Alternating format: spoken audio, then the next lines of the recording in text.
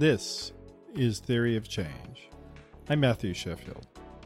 Before we get started, I wanted to just remind everybody that Theory of Change is part of the Flux Media Network. So go to flux.community for more podcasts, articles, and other things about politics, religion, media, and technology, and how they all intersect. If you want to go to the section of Flux where you can get directly to this program, just go to theoryofchange.show. And you can go to the episode archives, and that will give you access to all of the episodes with transcripts. And going forward, we are going to be making only half of the conversations available to the public. So you'll need to be a member of our Patreon in order to get the full episode each time. So go to patreon.com/discoverflux to get a membership there. And we really do appreciate our members and people who make this possible. Couldn't do it without you. So thanks very much for that. Okay, let's get into today's program then, shall we? Concerns about globalization and the rise of politicized religion have led to dramatic increases in political extremism in the United States and many other countries in recent years.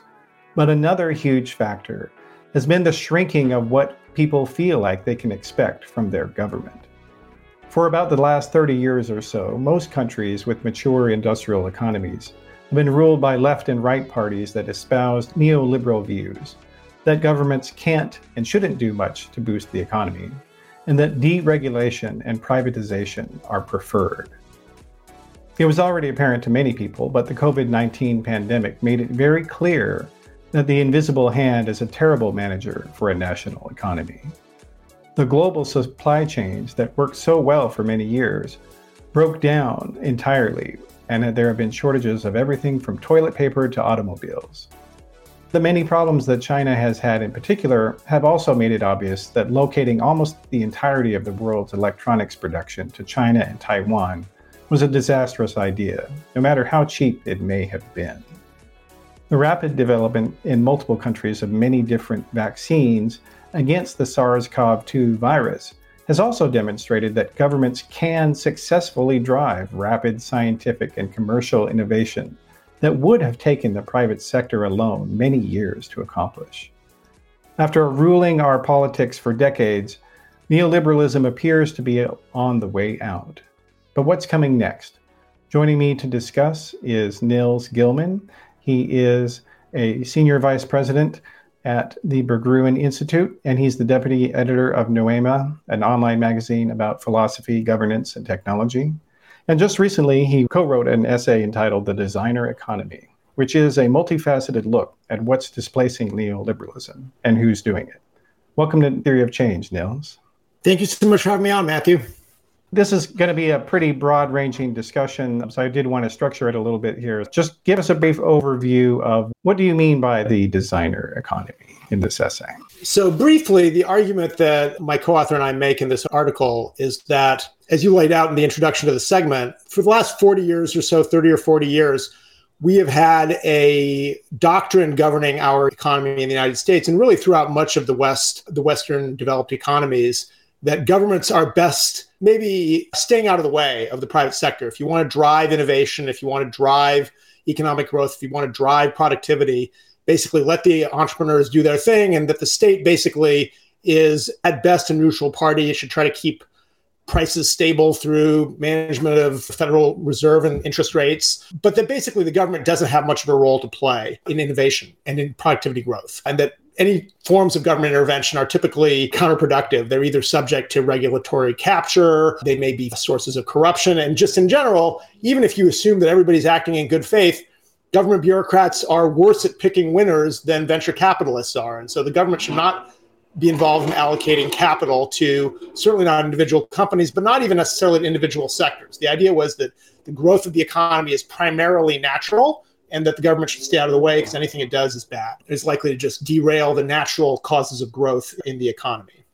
And there's all sorts of reasons and important theories that underpin that basic view of neoliberalism. A lot of it goes back to the work of Friedrich Hayek, the Austrian economist and philosopher, who basically said there's too much stuff going on in the economy for any central planners to ever have any hope of understanding everything that's going on. We need to use the market as an information brokerage system so we can get the price signals right. And those price signals will communicate the preferences of people for various goods and services. And those will be communicated through the market and pricing system and allow entrepreneurs to figure out where the best products are and where they should be delivered, where they should be built, where they should be distributed, determined by markets, which are the most efficient form of information communication systems about highly distributed and highly variable preferences. So that's been kind of the dominant theory. Friedrich and Hayek started promoting these ideas all the way back in the 1920s and 30s, but they really started to become dominant in the late 70s and early 1980s. And they've been the kind of dominant idea for defining what the role of government should be in the economy, which is basically try to stay out of it to the extent possible.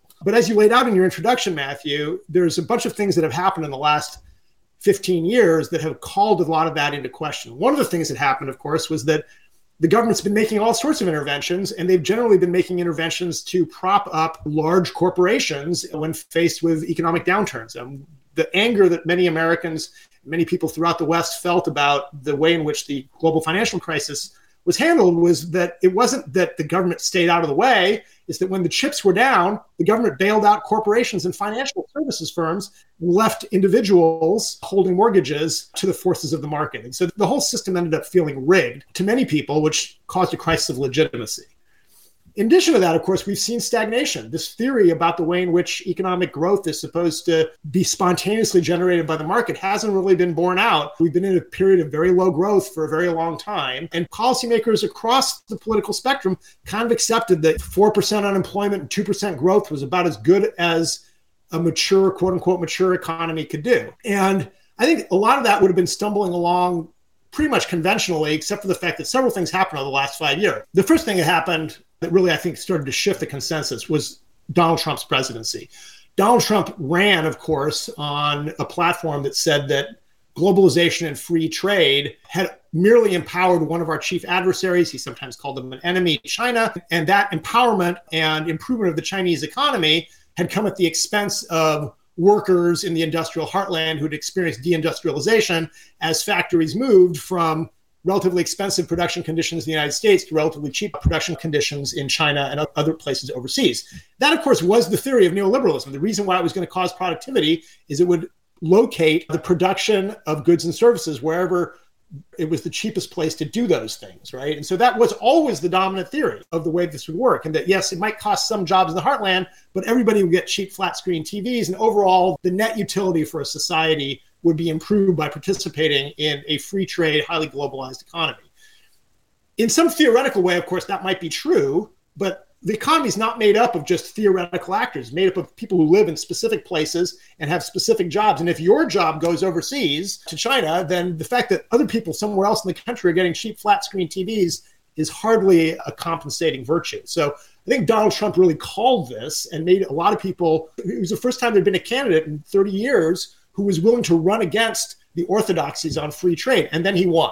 So I think that made a big difference. The second thing that happened, actually, the first thing that happened was the delegitimation of the laissez-faire economy around the way in which the global financial crisis was handled. Second thing was Donald Trump. And the third thing was the pandemic. And the pandemic was important, as you also laid out in your intro, Matthew, for a couple of different reasons. One is it showed that the government could actually stoke innovation around, again, Donald Trump administration deserves some credit for that. Operation Warp Speed said, we are going to get vaccines from the lab, from the Petri dish to market in a year.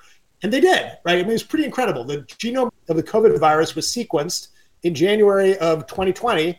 And by the end of 2020, there were vaccines that were coming online. And it showed that the government, by basically guaranteeing markets for purchasing, could mobilize a whole bunch of private capital to Pfizer, Moderna, and so on. They all knew that they were going to be able to get a market if they brought these drugs through the very streamlined drug approval process by the FDA. That's in fact what happened.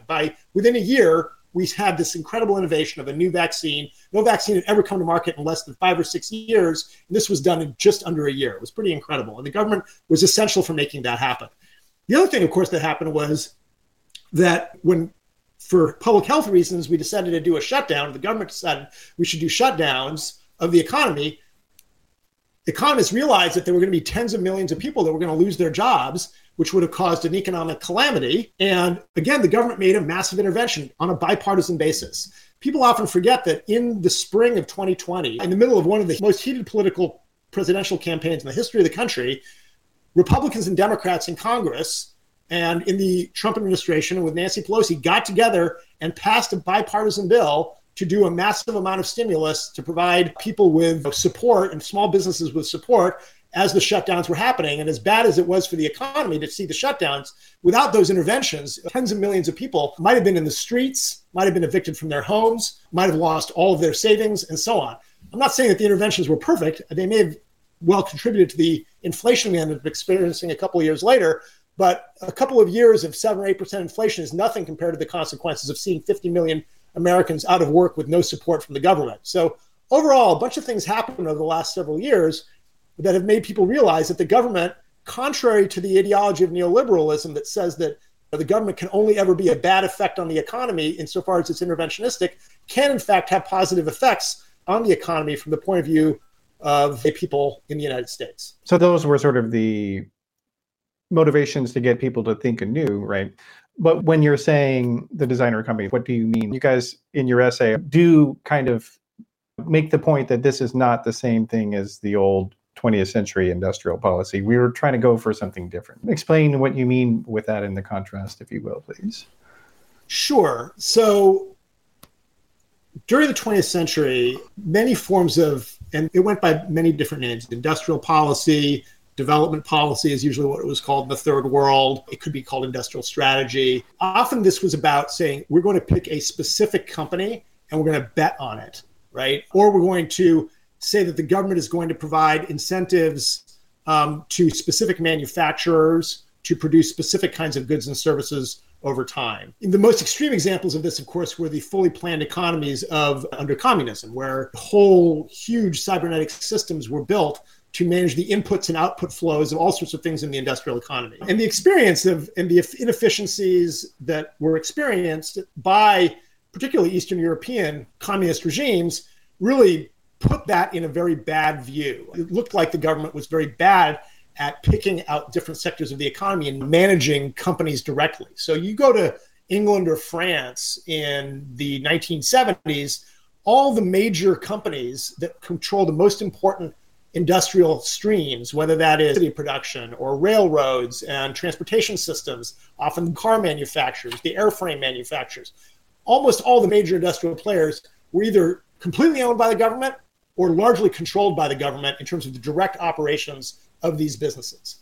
That is not what we're talking about with the designer economy. What we're talking about with the designer economy is something that's much more subtle than that. It's about setting general goals and providing incentives and markets, guaranteed markets, to critical sectors that we understand are critical, not because we have a theory that government managers are necessarily better, I don't believe that, than any other managers at managing businesses, but because government managers are better than profit maximizing individuals at understanding the larger strategic needs of the US in terms of the economy. An economy, of course, doesn't just exist to give people jobs and to make individual entrepreneurs rich. It also exists to provide a basis of security for everybody in the country. And that security ranges from personal security with your need for an income stream and a job to national security, where you want to make sure that your national security needs can be met domestically, or at least if not domestically, at least domestically plus in the countries of allies, right? So you don't want to be completely dependent, for example, on Chinese batteries to run all of your cars. If we want to make a green energy transition and we think China might not be reliably on side, we probably don't want to have all of our green energy production rely on batteries being produced in a potential adversary state. So for many different reasons now, there are people who realize that we have a strategic interest in having a particular sector be either onshored or what economists sometimes call friend-shored. So we can be sure that the production of everything from vaccines to green energy transition tools to new kinds of medicines to artificial intelligence, to all the inputs into these things like chips, it's really important that those things be located in places where we can rely on having access to them. So that's a sense in which it's very different. It's a designed economy rather than a planned economy. And the other thing about it also is that, and you guys talk about it in the essay, is that this is a bipartisan or beyond left and right sort of a consensus that is emerging. And for separate groups of people that you say are sort of advocating for a designer economy. Let's maybe just go through them if we could, please. We identify several different groups that we believe are, for various reasons, converging on supporting different visions, but common ideas about what a designer economy ought to look like.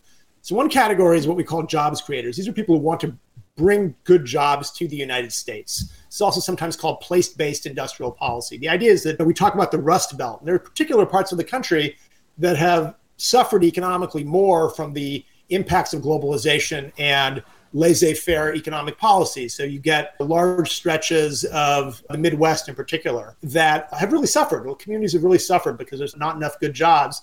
And young people with ambition are leaving, which makes these communities, there's a brain drain that's happening in many cases. This drives all sorts of unpleasant politics in many cases. And so there's a lot of people who want to bring jobs back to specific places in the country where there's been a dearth of good jobs over time. And that's people on both the left and the right. I mean, when Donald Trump wanted to bring chips manufacturing back to Wisconsin, I mean, he definitely knew that was a swing state, but it's also true that Wisconsin needs good kinds of high-tech, high value add manufacturing jobs. And so that was a good idea. So that's one category. People want to create good jobs in America, particularly in places that haven't had a lot of good high-end jobs for a while.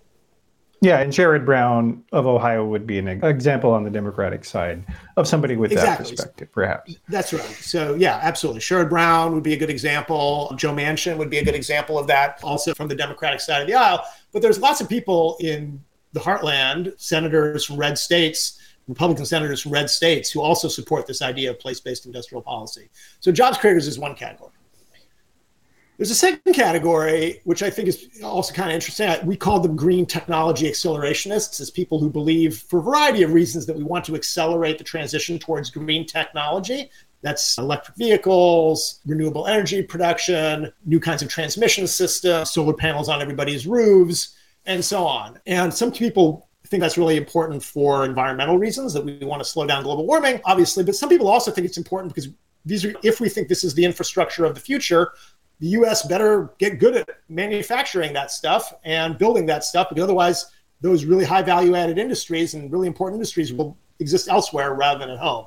So the green technology accelerationists often can make common cause with the jobs creators about wanting to actually accelerate this. And I should note that this is primarily Democrats and people on the left who are often more aggressive about wanting to make a green energy transition. But it also includes a lot of former Reaganite type economists and policymakers on the right, people who call themselves things like state capacity libertarians. I'm thinking of people like at the Niskanen Center and people like that, who really believe that we want to be building up state capacity to do these kinds of big, important projects. So that's the second category, green technology accelerationists. The third category is what we might call social democrats. And these are people who believe the government should be involved in the economy because we want to create an economy that has certain kinds of social features to it. So this is often among Democratic activists and policymakers, they refer to this as creating a care economy, right? We want to create industrial jobs, particularly, for example, around renewable energies if they're partnering with green technology accelerationists, but they also want the government more involved in organizing and providing social services. For example, like we should have universal childcare in order to enable women to enter the labor market more effectively. So there's a whole raft of people in the United States. Again, these people are mostly on the left and on the liberal side of the aisle who sort of look at Scandinavian types of social welfare policies and realize that in order to get to Scandinavian style social welfare policies, the government needs to be much more involved and active in labor markets. And that inevitably means getting more involved in thinking about how to manage the economy more broadly, how to design the economy more broadly. So that's the third category, social democrats. And then the last category we talk about is what we refer to as national developmentalists. And this is a very old tradition in the United States. It goes all the way back to Alexander Hamilton, the National Association of Manufacturers. And this includes mainly kinds of people on the right, actually, these days. I'm thinking of people like Orrin Cass or people like on the elected side, Marco Rubio, who really believe that we should be doing things to make sure that the national economy is strong and that America has independence and is not overly interdependent with people in other parts of the world who we can't rely on for one reason or another, often for reasons of politics and national aspiration. So these folks are generally people who would normally have been identified with the right, but who have gotten much more on board with the idea that we need to friendshore or onshore critical infrastructure and supply chains in order to maintain our national greatness. So some of these, as I say, are pretty bipartisan, like jobs creators. The green technology accelerationists tend to be a combination of high-tech entrepreneurs and believers in the green economy and environmentalists. The social democrats are obviously mostly on the left, and the national developmentalists are mostly on the right.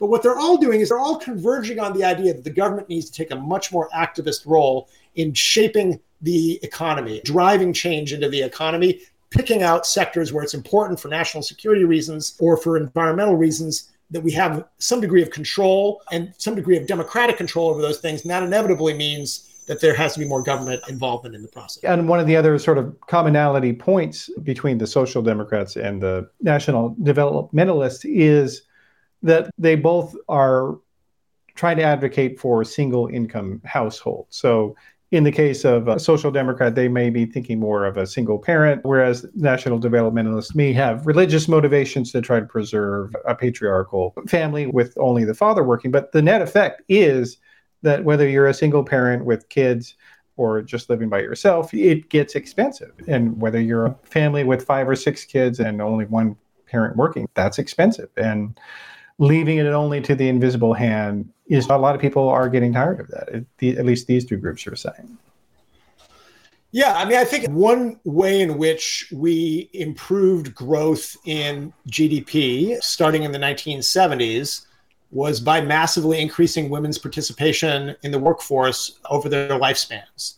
And that moved them from women had always worked really hard, obviously, as mothers and carers for household, but that was not part of the financial economy and therefore did not get counted as part of GDP. You move women out of the household and into formal employment, that just will increase the size of the formally measured economy. Now, it doesn't necessarily mean that people are better off, right? Because if you're working at home all day, taking care of your kids and not having an income, that doesn't necessarily mean you're worse off than if you go to work all day and make a minimum wage job and somebody else has to take care of your kids, right? That might not be a good outcome for the kids. It might not be good outcome for the single parent who's working the minimum wage job. It might not be a good outcome for society, but it would indicate that the economy was growing on a formal basis, right? So that kind of intuition has made many people, particularly I have to say on the right, recognize that we need to rethink our labor policies. But as you say, Matthew, it's also true that it doesn't really matter whether you believe that there should be a single patriarchal heteronormative family at the center of this, or you think it should just be anybody can be able to set up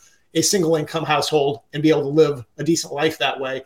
Either one of those models involves creating jobs and lots of them that allow a whole household to be supported on a single income, right? So that part of the social vision for the economy is shared. I think one big difference between the social vision for the economy of the right and the social vision for the economy of the left has to do with whether there should be governmental interventions to support things like universal preschool or even creches, right? You can, in Europe, for example, as soon as I think there's some age limit, 6 months or something like that, but then there's basically free daycare starting at 6 months for babies. And so that obviously enables in the household who would otherwise have to take care of the baby to be able to re-enter the workforce with relative rapidity. I think that's basically the vision that a lot of people on the left have of where they would like the US to end up, is they would like it to have similar levels of government funded, if not provided, not necessarily government provided, it might be private sector provided, but government funded. And therefore that's the kind of thing that would be designed. It's not that the government's going to own the daycare sector. The government doesn't have to run the daycare centers, but the government will provide funding for universal daycare. And so that would be an example of a designer economy from the point of view of social democrats, not running the economy, but funding a mission part of the economy. For the right, I think that they're less interested in that particular social vision, but they have other reasons to support the creation of high-end jobs that a single male breadwinner can use to fund an entire family and to support an entire family. So there are ways in which there are commonalities in the designer economy, but there are still going to be really important debates and ideological debates about what kind of ultimate social vision do we have for the economy. Politics is not going away as a result of the designer economy. It's just that now we're going to have a debate about how the government should intervene, not assuming that the government shouldn't intervene, and then we're just going to have a debate about distributional outcomes after the fact. So one thing I want to be really clear about is that the reason I bring up this distinction between the social vision that greatness conservatives or national developmentalist proponents of the designer economy have versus the social democratic proponents of the designer economy is just to underscore that I don't believe that we're moving towards an era where there's not going to be partisan battles and ideological battles about what kind of economy we're going to have or what kind of economy the government should be trying to build. What's changing was the horizon of expectation within which those debates are going to take place. So the horizon of expectation from the 1990s through the Obama era, basically from the Clinton administration through the Obama administration, kind of assumed that the government should stay out of actually directing the economy very much at all. I mean, there were some examples that were exceptions, and they were massively fought back against by the right. I think the right has more or less accepted that the government does have a role to play. They just think it has a different role to play in terms of shaping the economy than people like social democrats do. So I think we're going to have fierce debates, just as we did during the 90s and aughts about the economy. It's just that the assumptions that are shared on a bipartisan basis are going to look quite different, and that the shared assumptions include the fact that the government should take a much more directive approach at building out certain sectors of the economy for reasons that are essentially political in nature or social in nature, not purely focused on efficiency. One of the thoughts that I had in reading your piece is that, and I kind of mentioned it in the introduction, is that the scope of politics has shrunk from what people expect from governments. And as it has shrunk, I believe that has increased and exacerbated the divisions of what was left. Because if government's not supposed to be involved in the economy or helping you with your life in whatever fashion you believe, if that's off the table, then the only thing that's left is, well, is religion true? And, well, should lesbian or gay people be allowed to be out of the closet? The stakes are much more driven toward social division, where you may have people that have a minority viewpoint, but they hold it very ardently. And so they become much more alienated from a society because they don't think that anything else matters in the politics that exists for them and for everyone else. Hey, it's Matthew Sheffield. Thanks for listening to this episode. There's a lot more to the discussion, though, and I hope you can join us. So please go to patreon.com/discoverflux, where you can become a member for as little as $3 per month and get full access to this episode and all of the other Theory of Change broadcasts. We can really use your help to expand the show and also to help it reach new audiences on new platforms. Thanks so much for your support.